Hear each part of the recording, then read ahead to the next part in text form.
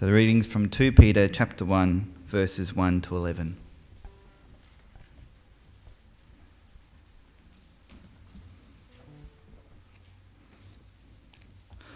Simon Peter, a servant and apostle of Jesus Christ, to those who through the righteousness of our God and Saviour Jesus Christ have received a faith as precious as ours. Grace and peace be yours in abundance through the knowledge of God and of Jesus our Lord. His divine power has given us everything we need for life and godliness through our knowledge of him who called us by his own glory and goodness. Through these he has given us his very great and precious promises, so that through them you may participate in the divine nature and escape the corruption in the world caused by evil desires. For this very reason, make every effort to add to your faith goodness, and to goodness knowledge, and to knowledge self-control, and to self-control perseverance, and to perseverance godliness, and to godliness brotherly kindness, and to brotherly kindness love. For if you possess these qualities in increasing measure, they will keep you from being ineffective and unproductive in your knowledge of our Lord Jesus Christ. But if anyone does not have them, he is nearsighted and blind, and has forgotten that he has been cleansed from his past sins. Therefore, my brothers, be all the more eager to make your calling and election sure. For if you do these things, you will never fall, and you will receive a rich welcome into the eternal kingdom of our Lord and Saviour, Jesus Christ. Now let's pray. Gracious Father, we thank you for your word. We do pray for the ministry of your Spirit, as it takes the sword of the Spirit, the word, and uses it to penetrate our minds and hearts. And Father, we pray that each of us here and the children next door would have humble and contrite hearts that tremble at your word. We pray, Father God, that we would be learning and that we would be growing in our trust and our love and our obedience to you. In Jesus' name, Amen. The Rolling Stones cannot offer much satisfaction. Now, I say that because on Friday, tickets for their upcoming open-air concert in London's Hyde Park went on sale. 65,000 tickets sold in 5 minutes over the internet. And they said that if the internet had been faster, they would have sold them quicker than that. But many of their fans were left feeling a bit unsatisfied, and one of the key reasons for that was the cost of the tickets. $139 Australian, or about £95 for a ticket. And guess what? With that, you get no seat. You stand with the other 64,999 people pressing in around you. And on the internet, some fans were expressing that they were not particularly satisfied by that. And particularly given the age of some of their fans, they kind of would have liked a seat, actually, because these are ageing rockers, the Rolling Stones. Since 1965, the Rolling Stones have been singing "I Can't Get No Satisfaction," and it was listed as the second greatest song of all time, but it was the magazine that listed it as the second greatest song of all time was, of course, the magazine called Rolling Stone. Can you guess what the greatest song of all time they named was? By Bob Dylan, "Like a Rolling Stone." But it's an incredibly successful song nevertheless. And I guess it's successful because it taps into a very real and felt human desire, doesn't it? The desire for some degree of, for satisfaction, for fulfilment. That desire for something more, something which is lasting, something which is truly satisfying. And we all have that desire, don't we? We desire for something which brings us ultimate purpose, ultimate significance, ultimate meaning in life, that leaves us not craving for something better. A reason for that, of course, is that life can be frustrating. Our workaday lives can sometimes be quite a drudgery. We experience the frustration that life and the world is not necessarily the way that we would want it to be. And there's also that sense of futility that we learnt a lot about when we looked at Ecclesiastes last year, that we all know that there's a finish line, that life will come to an end. And the question is, well, therefore, what meaning do we have? And so we fill our lives with things which we hope will give us a measure of satisfaction. Not sure what the Rolling Stones have been filling their lives with, but I wonder what you try to find to bring you satisfaction in your life. This is one of the key themes in this little New Testament book that we're going to be looking at over the next month or so, 2 Peter, because Peter addresses a situation where people were in the spiritual life promising a higher degree of satisfaction than what is obtained through Christ. So I want you to open up your Bibles at 2 Peter chapter 1. It's on page 860. And we'll dive into it this morning. The first and most obvious thing that we notice about 2 Peter is who wrote it.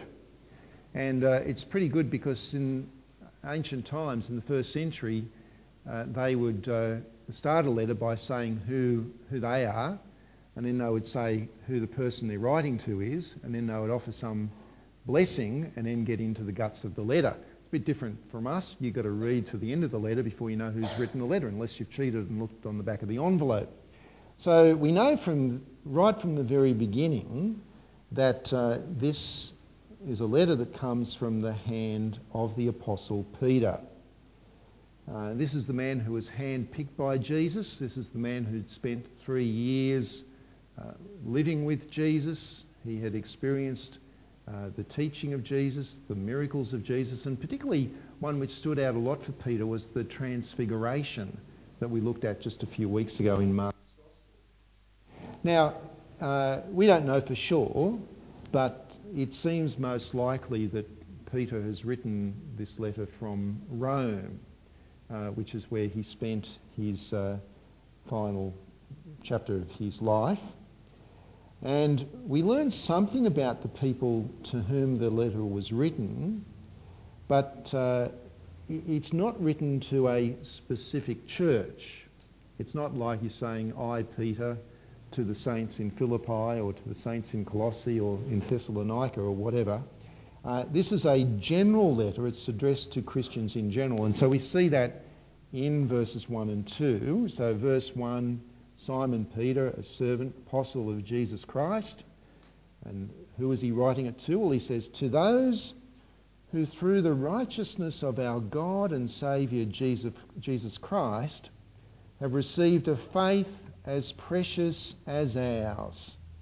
And then he blesses them. He says, grace and peace be yours in abundance through the knowledge of God and of Jesus our Lord.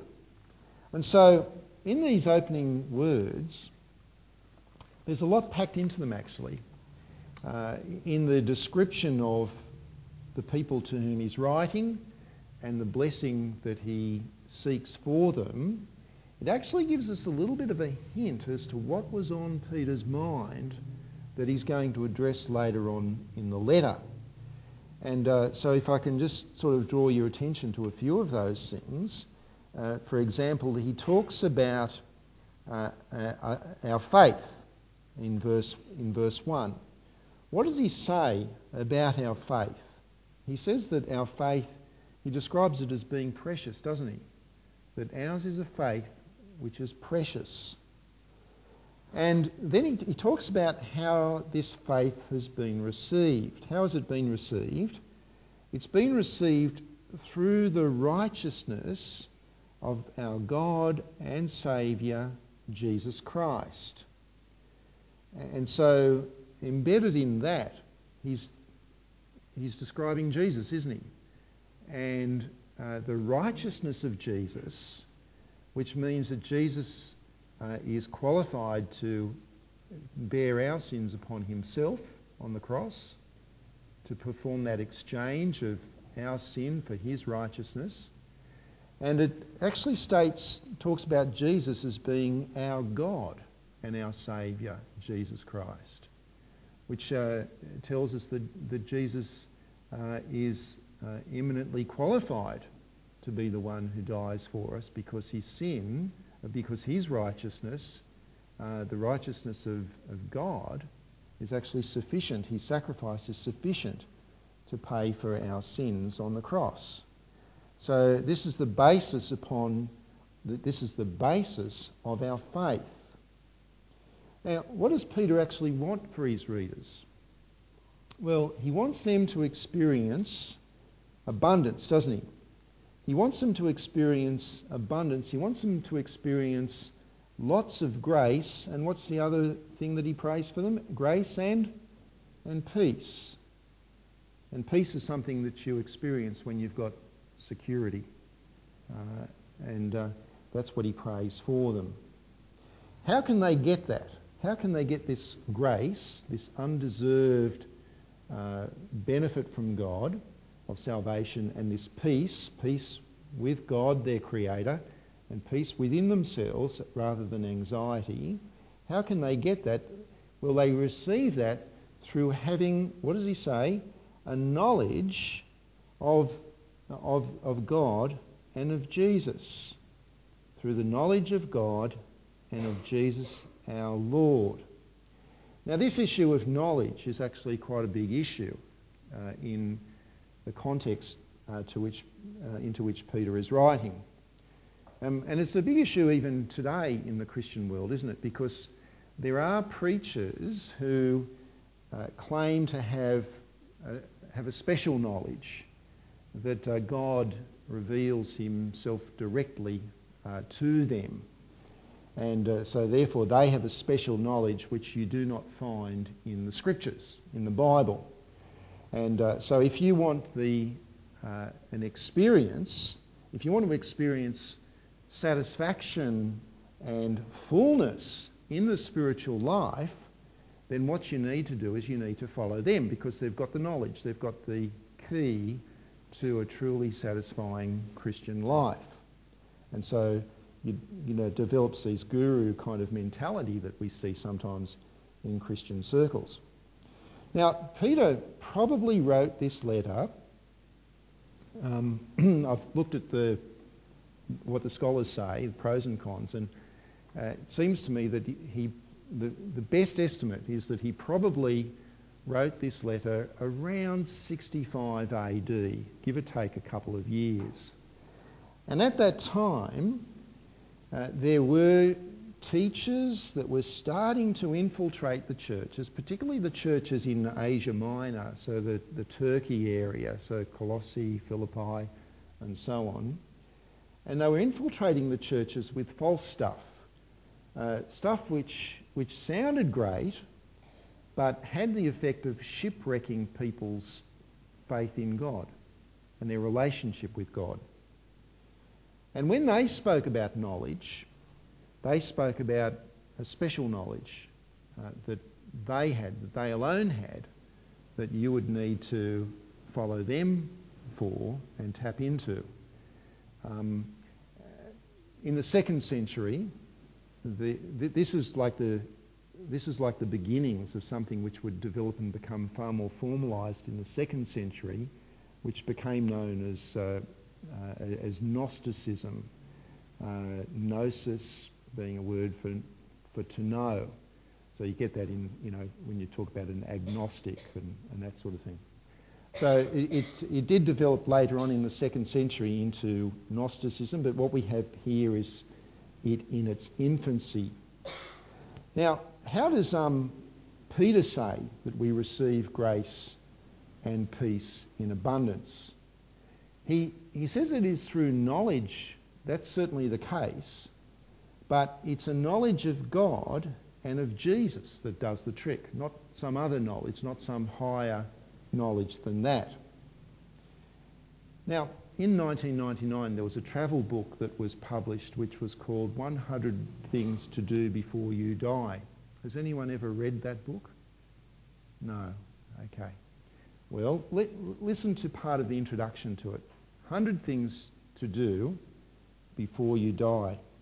And it said this, and I think I point this out because it captures the spirit of our age. It says this: life is a short journey. How can you make sure that you fill it with the most fun and that you visit all the coolest places on earth before you pack those bags for the very last time? And the book spells out how you can do that with 100 things that you must do before you die. But what it's saying is that the truly fulfilling life is about maximum travel and maximum fun. Although it was interesting to me that one of the authors of 100 Things to Do Before You Die died a few years ago, and he'd actually only done 50 of those things. He didn't actually achieve his own goal.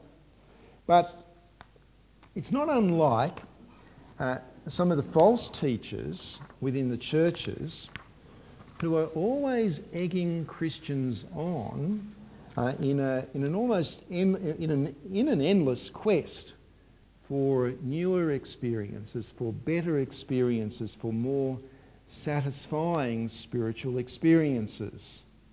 And mixing Christian circles long enough, and you'll see these fads as they come and go over the years, and people just craving for what's the next best spiritual experience that's going to be on offer. In verses 3 and 4, Peter tells us about all that we need. And he says, if you look at verses 3 and 4, that everything that we need for life and for godliness has already been given to us through knowing Jesus. And how have we received that? Well, he says it's through his divine power, because Jesus is God. And how has he called us in verses 3 and 4? He has called us by his own glory and goodness. Now, when you think about it, what is it that attracts us to Jesus? When you look at the person, the life, the teaching of Jesus, and the witness of those who lived with him, what is it that it is his goodness, isn't it? It is his glory that attracts us to want to become. Why would you want to follow Jesus if you weren't attracted to him by his glory and by his goodness? And so Jesus has attracted us through his glory and goodness, and he's also made some promises to us. What has Jesus promised us? Well, in verse 4, Peter says that because of his promises, that we may, and pay careful attention to the phraseology here, he says that we may participate in the divine nature and escape the corruption of the world. Now, how does that sound to you? Because this is not common phraseology in the New Testament. Does it sound a little bit mysterious, this idea of being partakers in the divine nature? Or does it sound a little bit mystical, like escaping from the corruption of the world? Well, I think it does. And the reason for that is that this is the kind of terminology that the false teachers might have used. But what Peter is doing quite deliberately is he's taking their terminology, he's taking and he's sanitising it. He's taking their terminology and their promises, their language, and he's saying that you do not need what these people are promising, because everything that they are promising you, you have already received in Jesus. You want to be caught up in the divine nature? Well, you are. If you're united with Christ through faith in his death and his resurrection, you are united with Christ, you are brothers with Christ, and you are caught up in the heavenlies. You're one of God's people. You want to escape the corruption of the world? You don't have to go to some monastery, or you can escape the corruption of the world by having your sins paid for you, and receiving the Holy Spirit and looking forward to the heavenly reality. Peter is deliberately using their language. And friends, we need to be very conscious of this, because the reality is that there is no greater, no higher, no more satisfying spiritual experience than to be at peace with God, your Creator, through knowing Jesus, his divine Son. You see, you hear of people who claim to have these special visions, or words of knowledge. That's the big one. You know, that he's a special person who God actually speaks directly to him or to her, and they have words of knowledge and they can impart these words of knowledge to you. Or you hear a terminology about this, particular person, well, he or she has been specially anointed. They're the anointed one. Friends, if you've got the Holy Spirit, which you have if your person is trusted in Christ, you've been anointed. But you hear about these special people with a special anointing, and you must go to them and listen to them and be blessed by them and so on. And yet, and what that can do is it can make you feel like you're somehow missing out. That maybe you're a second grade Christian, that you haven't got the full experience. But in verses 5 through to 7, what Peter does is he paints a picture of true spirituality. He paints a picture of the person who is truly spiritual. He paints a picture of the kind of people that we need to be and to be working at. So let's just I'll read verses 5 and 7 for you. He says, "For this very reason, make every effort to add to your faith goodness, and to goodness knowledge, and to knowledge self-control, and to self-control perseverance, and to perseverance godliness, and to godliness brotherly kindness, and to brotherly kindness love." You see that? Now, there's a lot packed into that, so what I'd like us to do is to go back over it again and do it a bit more slowly and just sort of make a couple of comments about each of those qualities. It starts with faith.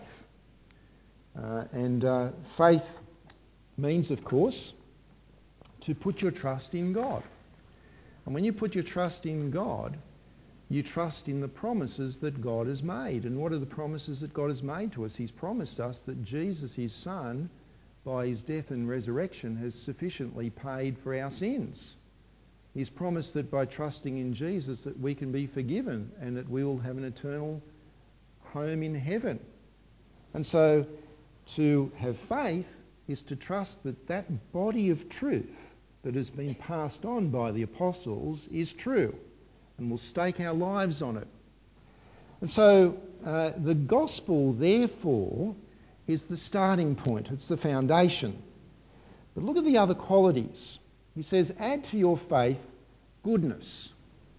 Now you think to yourself, well, that's a very broad term, and in one sense it encompasses all of the things that he talks about here. What does he mean by add to your faith goodness? It seems that what he's saying here is to clothe yourself with Christ, to work at the attractiveness of Jesus, because we've been called by Jesus through his glory and his goodness, through his character. And so in verse 3, so it means for us to actually produce and to clothe ourselves with the character of Christ and to be working at that. Then there is knowledge. If we are to be like Jesus, then we need to grow in our knowledge of God. There is in some circles this kind of anti-knowledge kind of culture, where people say, well, we're not really all that heavily into reading and studying the Bible. We just want to, do God's work. Well, you're not going to be able to do God's work and be God's people unless you understand what it means to be one of God's people and what it is that God requires of us. And so he says, add to goodness knowledge. And there again is, of course, that word that the false teachers were claiming as theirs.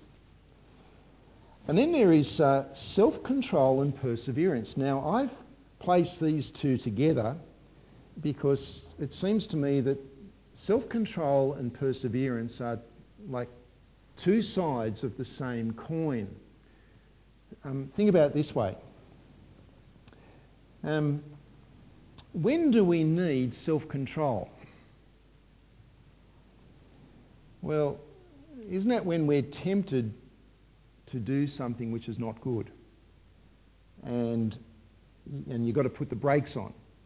You've got to resist that temptation. It might be the temptation to get angry, or the temptation to lust, or the temptation to gossip or something like that. You really, really want to do something, but self-control means, no, I've got to put the brakes on. I'm not going to do that. And that requires self-control. Now, perseverance is, in a sense, the opposite to that. Because when do we need perseverance? Well, it's not when we're tempted to do something that we shouldn't do. It's more like when we're tempted to stop doing something which is good. Like, for example, the temptation to stop trusting in Christ, because trusting in Christ and obeying him just has gotten a little bit harder. And so we need to persevere. We need to dig our heels in. We need to not do, to not stop doing something which is good. The next quality is godliness. And again, that seems to be one of those general words. And it is a general term for being like God. But in the context of 2 Peter, it may be that this is in contrast to the false teachers, who we'll learn more about in chapter 2. Because in chapter 2 we see that they actually, godliness is to have a reverence for God, to respect God, to honour God. And it seems that the false teachers didn't. They were, at best you could describe them as having a fickle attitude towards God. But closer to the mark would be that they had a utterly disrespectful attitude towards God. And so for them, spirituality was all about me, not about God. And so we are to add godliness. And then if you're going to have a right respect and a love for God, then that impacts the attitude that we ought to have towards each other. And that attitude is the next quality, which is brotherly kindness. One of the other apostles, John, wrote in 1 John chapter 4 that if someone says, I love God, yet he hates his Christian brother, then what kind of a person is he? He's a liar, isn't he? You can't love God and at the same time hate the person for whom God sent his son to die for. That doesn't make sense. And so the godly person will love their brothers and sisters in Christ, which is very different from the person who slanders or the person who causes divisions within the church. And finally, Peter says that to our faith we will add love. Now, this is a bit different to brotherly kindness. The word there for brotherly kindness is the word Philadelphia, which really, strictly speaking, is translated as brotherly love. And in the Bible there's three main types of love. There's eros, which is a sexual love. There's phileo, which is it's got to do with companionship kind of love, a mutual enjoyment of one another and so on. And so that's the brotherly love that we've just talked about. But to brotherly love, he says we're to add love. And that's the third type of love, which is agape love, which is it's a self-giving, self-sacrificial love. It's the kind of love that says, well, I want to put that other person first before myself. It's the love that says that I will love the person who I don't find particularly easy to love. And even to go as far as to say, well, I'll love that person who is not actually loving towards me. And you know what? When you're not like that, the reason that Peter says is that it's because you've forgotten something, haven't you? You've forgotten that Christ has loved you and that you've been forgiven of your sins. So he says, to brotherly kindness add love, and that's the final quality that he talks about there. And what that tells us is that the spiritual life starts with faith, and faith in the gospel, and it ends in the kind of love that's been displayed for us in the gospel. Now, in one sense, this doesn't sound particularly flash, doesn't it? It's not like the super spiritual person who can promise this, that, and whatever experience, which is all very exciting. This sounds a little bit ordinary, but it's really the key to being a truly effective and productive person in the Christian life. The false teachers might have said, come and join us if you want to reach that higher level, if you want to have some mystical experiences and be super duper effective. But have a look at what Peter says in verse 8. He says, for if you possess these qualities in increasing measure, so you don't stop at some point. You don't say, well, I've reached a point in my Christian life, well, I know it all, or I've actually achieved godliness. No. You've got to increase. You don't retire from working on godliness. It says, if you possess these qualities in increasing measure, they will keep you from being ineffective and unproductive in your knowledge of our Lord Jesus Christ. So what kind of person do you have in mind when you think of the truly effective and productive Christian? That's a question to think about. My guess is that we're often tempted to think about the person with the big personality, or the person who's got the upfront talents or the abilities that we don't have ourselves. And these things, used rightly, can be wonderful gifts from God, but this kind of thinking can actually be very, very worldly, very man-centred thinking, because God often chooses the weak people, the lowly people, to do great things for him. And there's a good reason why he does that too, by the way. Do you know what the reason is? It's because when someone who doesn't look like they're particularly, fantastic in a worldly sense actually gets used to do some great things by God, then it's pretty clear who's done the work, isn't it? It's God that's done the work. It's not dependent on human abilities, and therefore God is the one who gets all of the glory for doing that, which is fantastic. And that's how God works. In fact, the Christians who often have the greatest impact for God, in the lives of other people, are often those who, by their character, show that they're actually at peace, that they have found the thing that the Rolling Stones can't find. They've found satisfaction. And because it's when you're at peace, then you're not the person who's always anxious. You're not the person who's always craving for something more. And you're in a really much better state in life to be attractive to other people. They've found satisfaction not in the things of the world, not in the bigger house or the faster car or the ultimate travel experience, not even in the super duper mystical experience, which is really quite transitory, but real satisfaction, which is found in Christ alone. It's got to do with being Christians who put other people first, who love each other, who revere God, who say no to sin, and who persevering in trusting in God, irrespective of what life throws at them, and they do so until the very end. People like this are very effective, very productive in the Christian life, because they're great examples of what Christ is to others.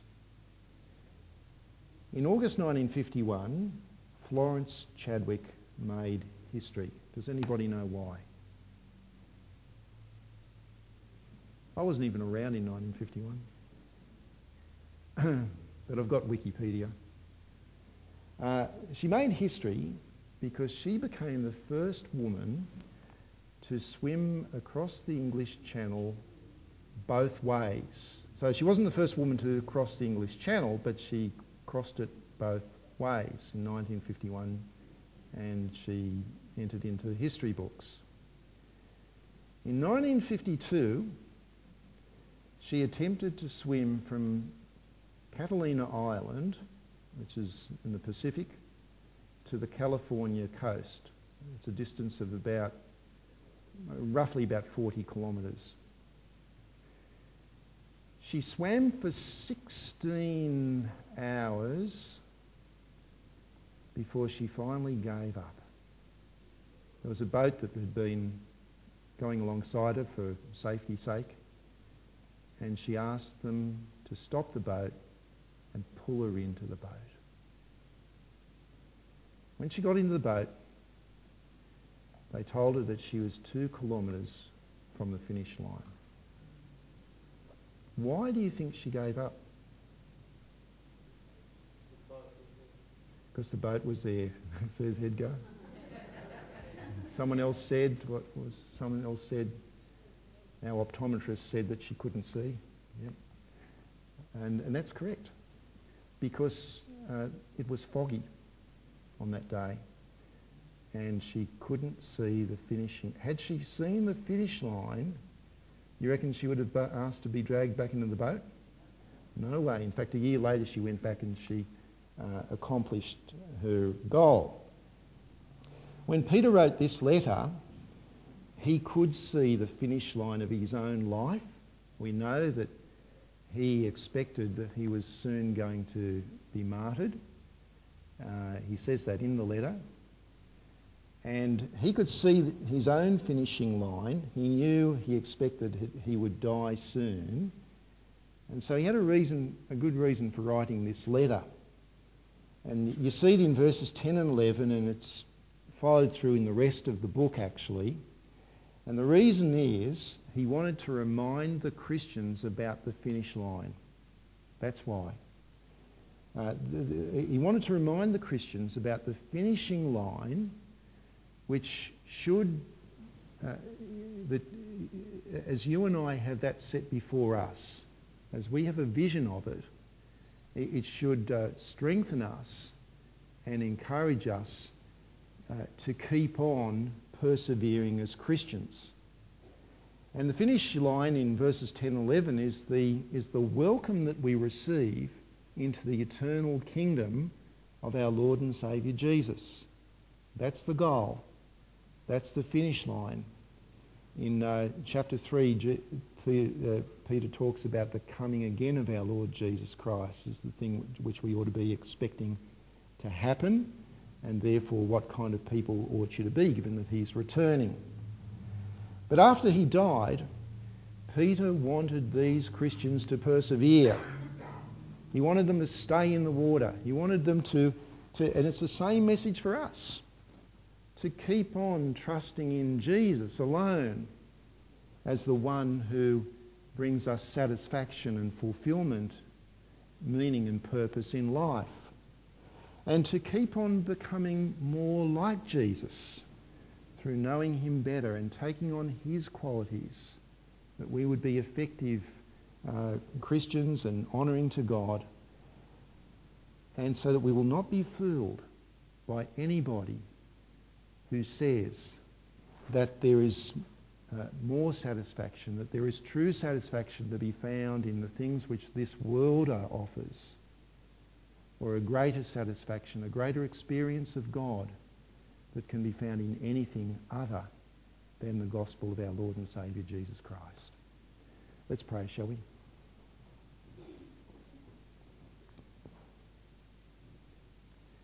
Heavenly Father, we thank you for the faith that we have, which is so incredibly precious.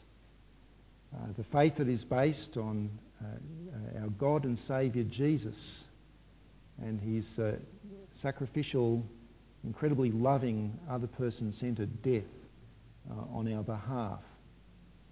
Father, we live in a world where we are surrounded by people who are craving satisfaction in so many ways that are just so fleeting, and yet we have found in Christ satisfaction that is everlasting.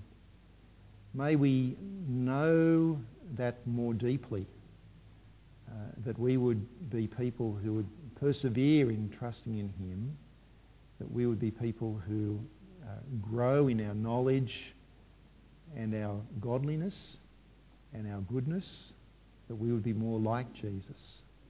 And we pray that we would not give up, that we would continue because of that incredible reward, that incredible finishing line, which is the warm welcome into your eternal kingdom. We pray this in Jesus' name. Amen.